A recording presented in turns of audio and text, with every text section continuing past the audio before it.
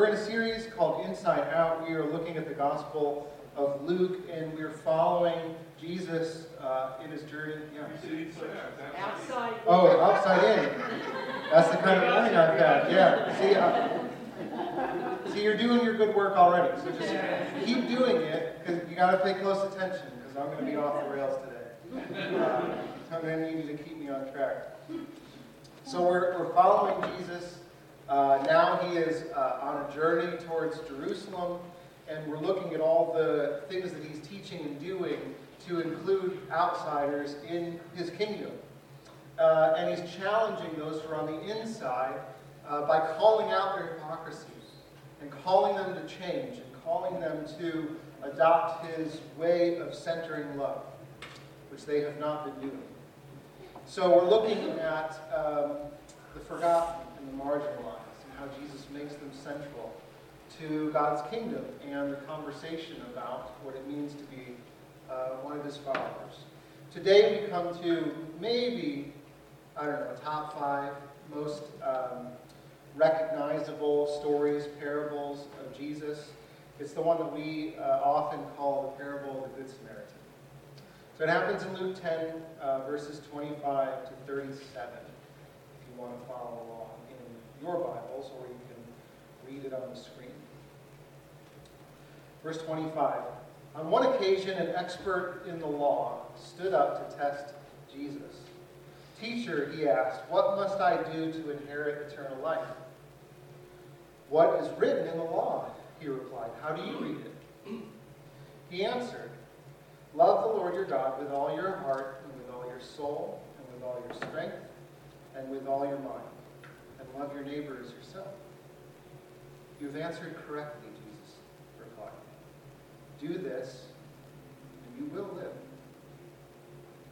But he wanted to justify himself, and so he asked Jesus, "And who is my neighbor?"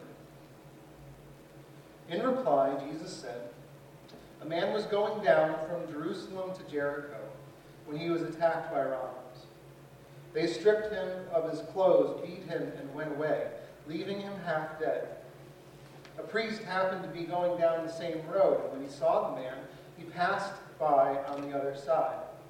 So too a Levite, when he came to the place and saw him, passed by on the other side. But a Samaritan, as he traveled, came where the man was, and when he saw him, he took pity on him. He went to him and bandaged his wounds, pouring on oil and wine. Then he put the man on his own donkey, brought him to an inn, and took care of him. The next day he took out 2 denarii and gave them to the innkeeper. 'Look after him,' he said, 'and when I return, I will reimburse you for any extra expense you may have.' Which of these 3 do you think was a neighbor to the man who fell into the hands of robbers?" The expert in the law replied, "The one who had mercy on him." Jesus told him, "Go and do likewise." Many of you know the story that I became a follower of Jesus during my college years. I was 21 years old. And I'd grown up as part of a church, but it didn't really mean a whole lot to me personally. I became a Christian in college. I had a lot of friends who I had developed great friendships with, open, honest conversation with throughout my college years, because I didn't become a Christian until I was a junior. And I was talking with one of these friends at one point, and I was having a disagreement with him. He wasn't a Christian, was pretty opposed to it, actually. And he knew that I had become one, and that I had gotten pretty serious about my faith in Jesus. So I don't think this friend of mine had many Christian friends, so he began asking me questions about why followers of Jesus do this, and why they don't do that, and why they believe this, and why they prioritize that. And I remember one of the questions that he asked me, which sound more like a statement than a question, but he said this to me, something along the lines of, Christians talk about love as being the most important thing, but it seems like they're far more concerned about heaven and how to get there. He said, in my experience, Christians don't give a rip about the real lives of people around them. How do you reconcile these things? And I wish I could remember what my response was. This was like 20 years ago, so my mind can't play the tape back that far. But rest assured, I answered my friend with all the certitude that a 21-year-old who'd been a believer for all of 6 months could muster. I'm sure it was glorious. But I bring up this experience because, this conversation, because my friend's experience, which I've since found to be a rampant experience of many who come into contact with Christians, is of believers and churches having one of two priorities. Experience is either having a priority one, that a priority on personal piety. So becoming smarter and more well-behaved, working on your own self, personal holiness, sanctification, depending on what stream of the church you come from. That tends to be the first. Or the second, which the second group tends to look down on the first as like holier than thou, but the second group tends to prioritize heaven or the afterlife, or some might say this disembodied bliss and how to get people to that place. My friend saw a Christianity that prioritizes one of those two things, and often from the outside looks as though it distracts its members from the needs of the very people that they claim to love. You might call it an opiate of the masses that causes our concern to be placed elsewhere, either internally or up there externally, but rarely around. And even though I did my best that day to talk my friend out of his experience, I've come to see that he had a very good point. But today we proclaim that there is good news, that the God revealed in Jesus, the God that we've encountered in our story today, He loves us so much, too much, in fact, to allow us to become disconnected from the very real needs of His creation. In fact, He is in the business of turning bystanders and spectators into mercy-dispensing, justice-dealing, emotion-honoring participants in love. People who have the freedom to choose material solidarity and co-suffering compassion. God is so committed to us, learning this way of His kingdom, He'll even use our enemies to teach us. So friends, open your eyes to the needs of those who are on your path and inherit eternal life.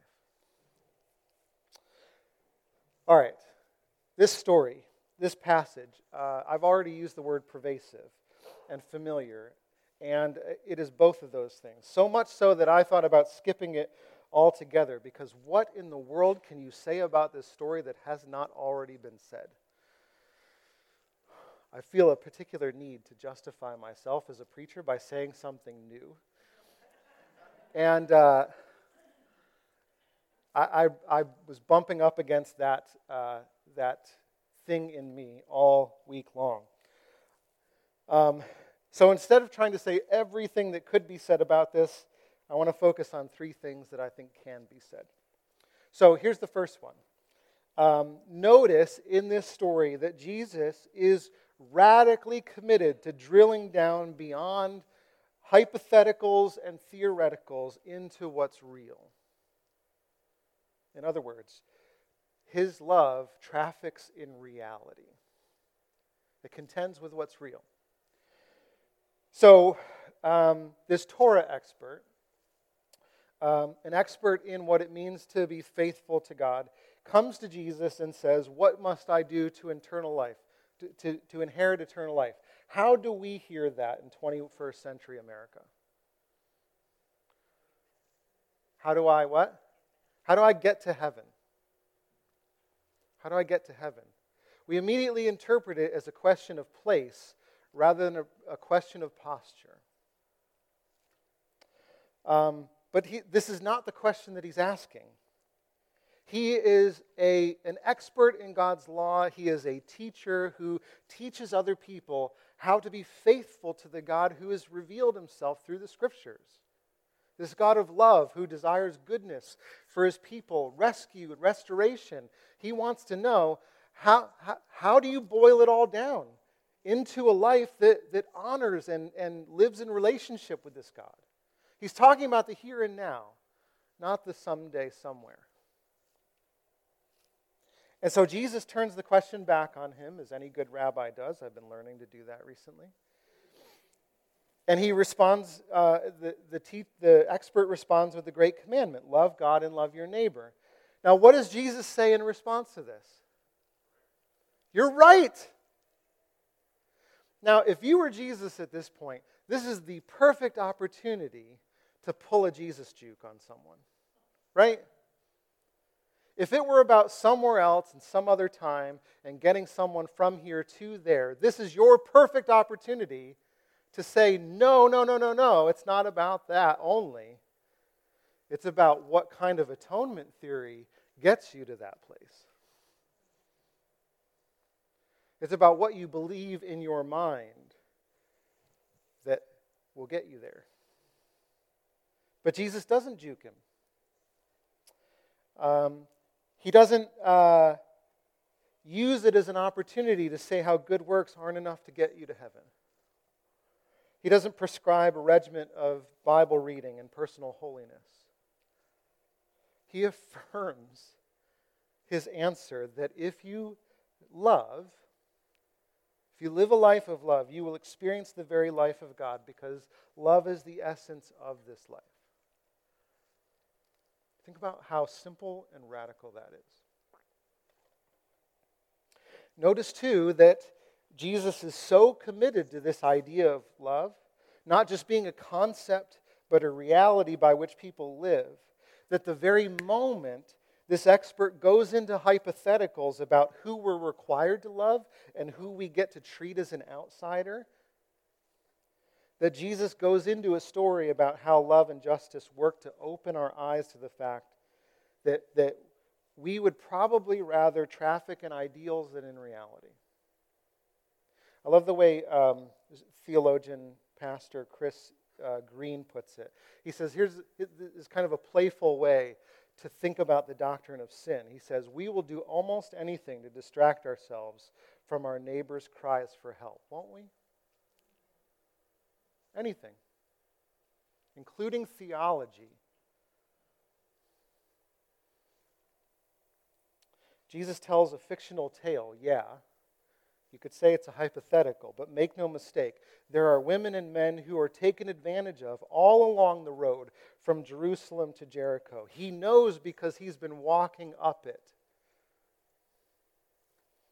And his concern is that those folks do not get passed by. I think one of the reasons that we traffic in ideals and theoreticals, that we distract ourselves even with the stuff of God, is because reality scares the heaven out of us. Yeah? You too? Okay, good. It's not just me. But, think of it, like reality is far messier and gray than just getting someone to pray a prayer. It is full of questions and uncertainty about whether or not we're being effective. To traffic in reality takes courage and curiosity. It takes dependency. It takes letting go of black and white sometimes. And so we would rather be justified that we've done enough to escape this reality rather than be forced to look at the brokenness that continues and endures because of the spiritual forces in the heavenly realms. But friends, fear not today. Because the God revealed in Jesus, we proclaim today, is so full of love that he won't allow us to become disconnected from the real needs of his creation. He is in the business of turning us bystanders and spectators into mercy-dispensing, justice-dealing participants in love. Those with the freedom to choose material solidarity and co-suffering compassion with those who cry for help. God is so committed to this project that he'll use our enemies to teach us. So, open your eyes to those in need on your path and inherit eternal life. All right. First, God's love traffics in reality and what's real. Second, God's love is transferred in close proximity. It transfers. It is spread through shared space. One might call that solidarity. Becoming one with those who suffer. So in our story, this unnamed man is attacked. He's left for dead.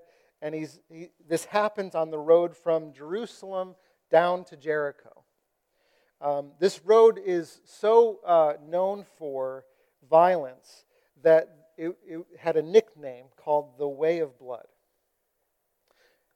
Because it was notorious for things like theft and violence to occur along this 17-mile stretch. And it wound down through canyons, it had narrow cliffs and ravines. It was treacherous. In fact, there's a picture of it. Piece of it. It's not a super highway. It reminds me more of like a path in Haiti. It's a footpath. Now think about our story for a second.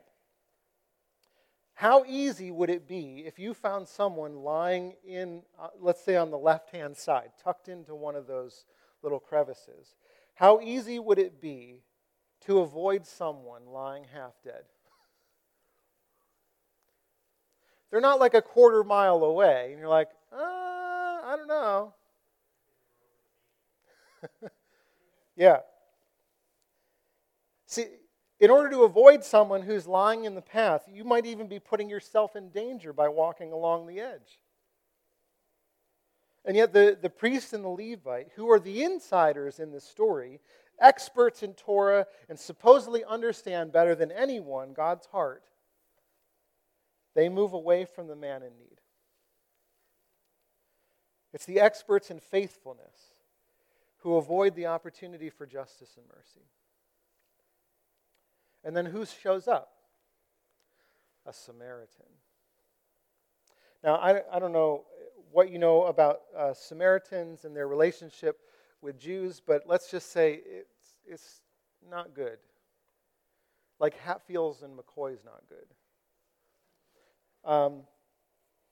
The Samaritan people were a rival group who were sort of half Jewish, and we just can't get into the full 1,000-year history of the Samaritans.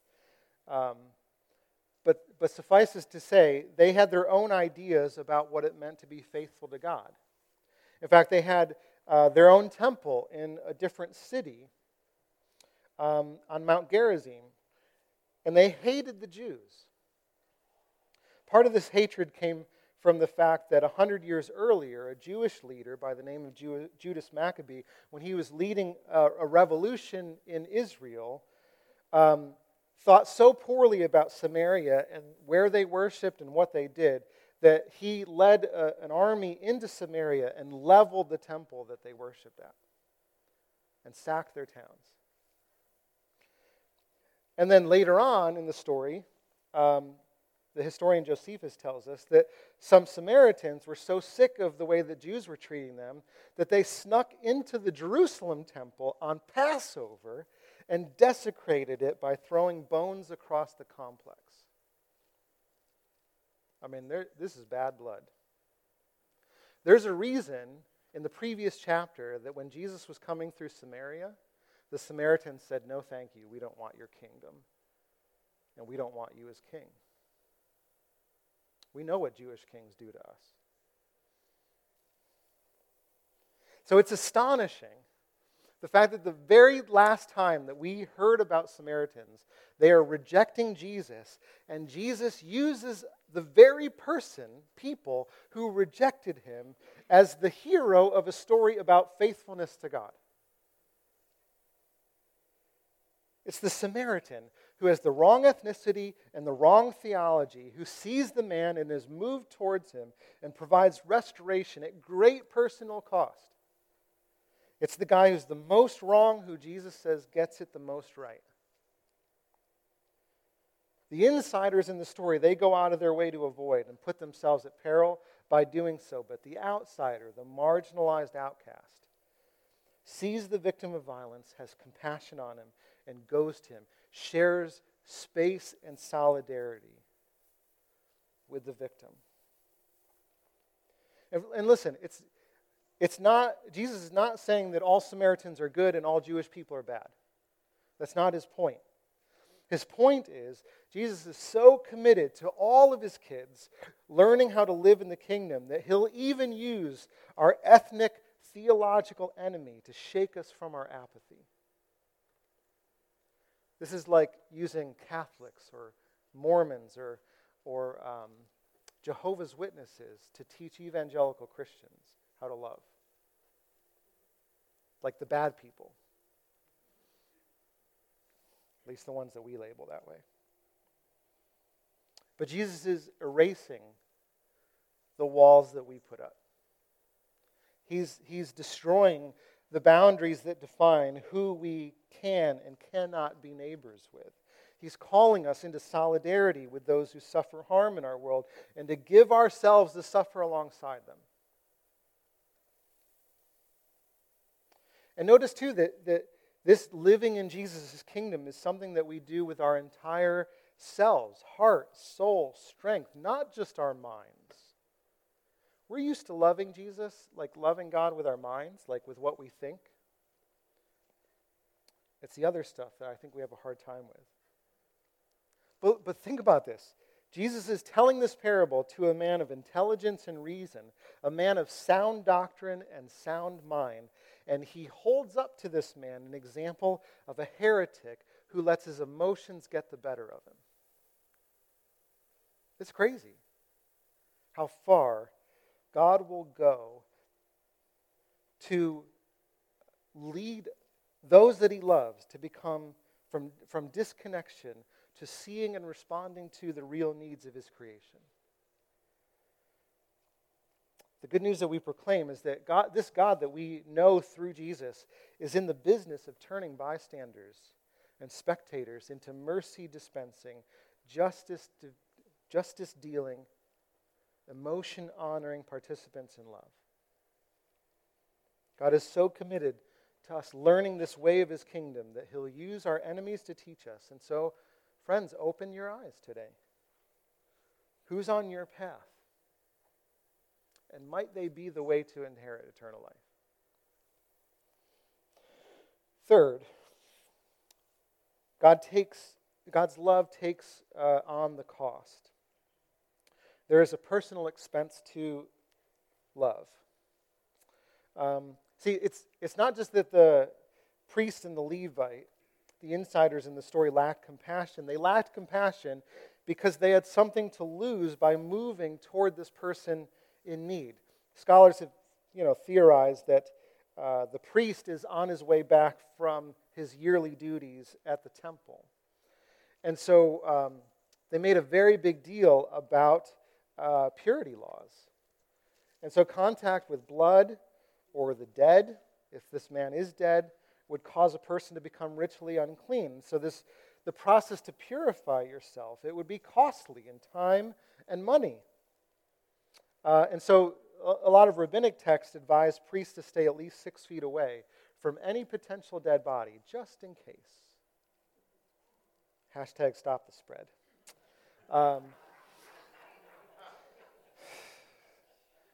I told you you're going to have to keep me on the rails here.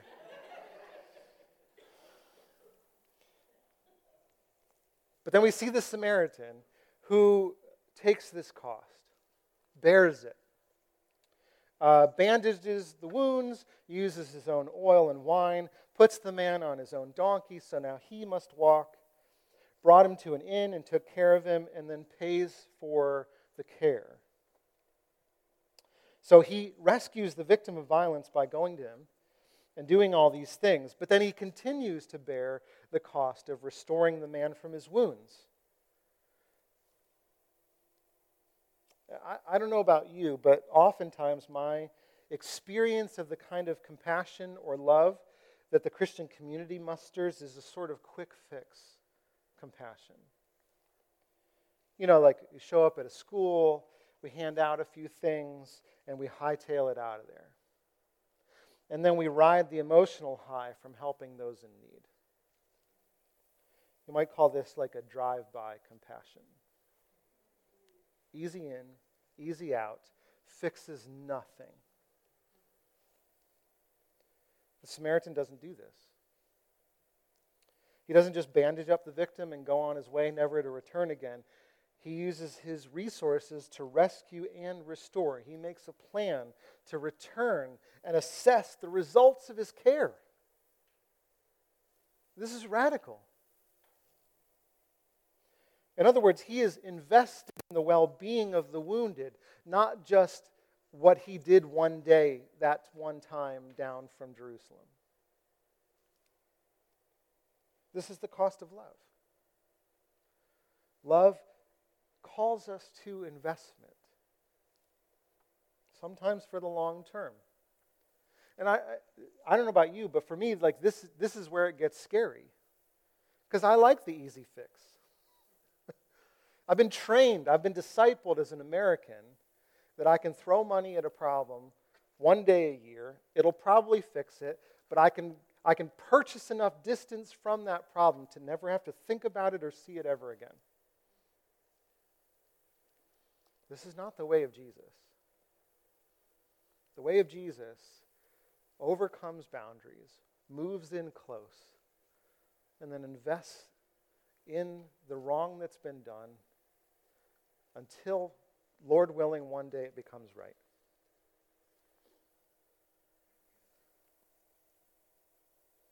This investment, though, as scary as it might be, oftentimes creates a sense of solidarity and community, not just with the person who's been helped, but with others who gather around in sort of a community of care. So we see this happening a little bit between the Samaritan and the innkeeper. Now, because the Samaritan has included the innkeeper in the care of this person, they are bound together in some kind of way. There's community that's happened here between the two of them. I mean, I just, speculating here, but I'm imagining in my mind that the two of them somewhere down the road become friends. Maybe this inn becomes a way station for people who find trouble along this very road again and again and again and again. I've seen this kind of community bubble up from need. I mean, the example that I think of over and over again is the example of the food pantry. It started as a ministry to help people who have food insecurity. But the thing that I think about most every time I'm there is the community that's happened because of this shared meeting of a need together as one family, right? Deep relationships form over this kind of investment. See, you don't get that kind of life eternal bubbling up if all we're concerned about is justifying ourselves through individual actions of goodwill. Jesus is not talking here about checking off a list of duties in order to make God pleased with us. He's not talking about self-justification. Jesus here is inviting us into eternal life, saying that it's when we trust in the freedom to draw close and to bear the cost of love that we stumble onto the good life. It's when we choose material solidarity and co-suffering compassion that we become the kinds of neighbors that we wish others would be to us. And often, when we say yes to bearing that cost first, we never bear it alone.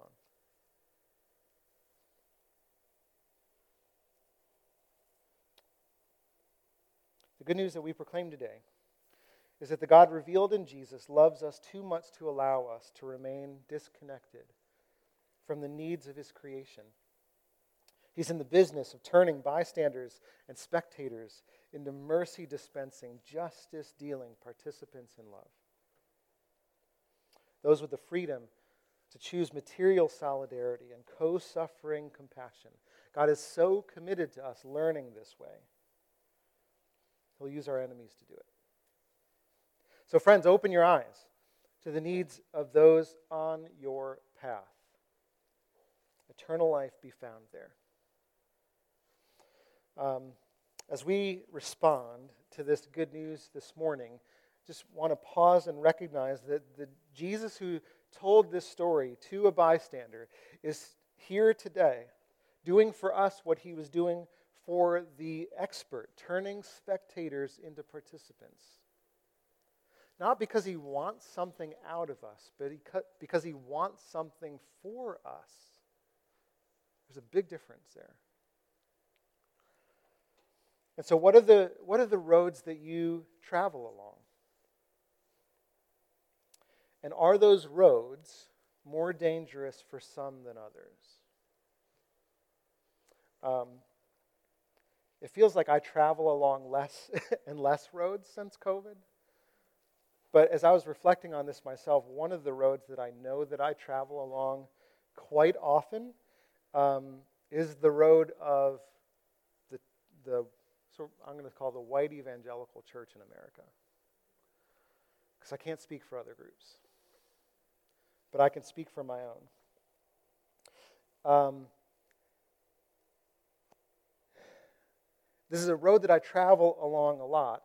And though this should be the safest road that there is on planet Earth, I've come to see, particularly over the last 3 to 5 years, that this road is more treacherous for some than others. There are many, many people that the church has failed who get left half dead on the side. I don't have to talk about all of them, but like women, often children, certainly those who've been abused, those who are skeptical of power dynamics, who are suspicious of the Bible. And I think for all of the church's talk about love, the church often provides a treacherous road for people like this. And so, I was thinking about the expert in the law. Like, I would rather talk about heaven and how to get there than talk about, like, systemic injustice. I really would. I did it, like, for a long time, and I can tell you, like, having preached both, it's much easier.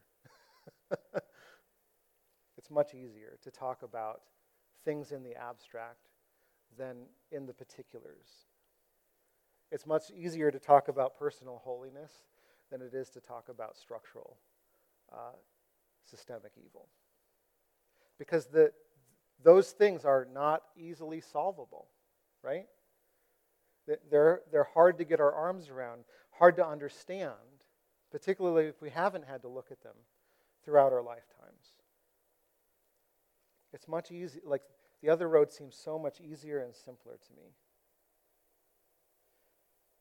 But I continually, every time I come to a passage like this, and I see Jesus interact with insiders like me, I always see him challenging their assumptions about the easy road and the hard road and which way it inherits eternal life. And so I keep feeling like Jesus is pressing and inviting me to speak to and speak on behalf of the half-dead bodies that are along the road under the shadow of a steeple. That this is what love does. It asks the question, who was a neighbor? Who was a neighbor? And so for you, what roads do you travel along? And are those roads more dangerous for some? Who gets beaten and left on the side of the roads that you walk?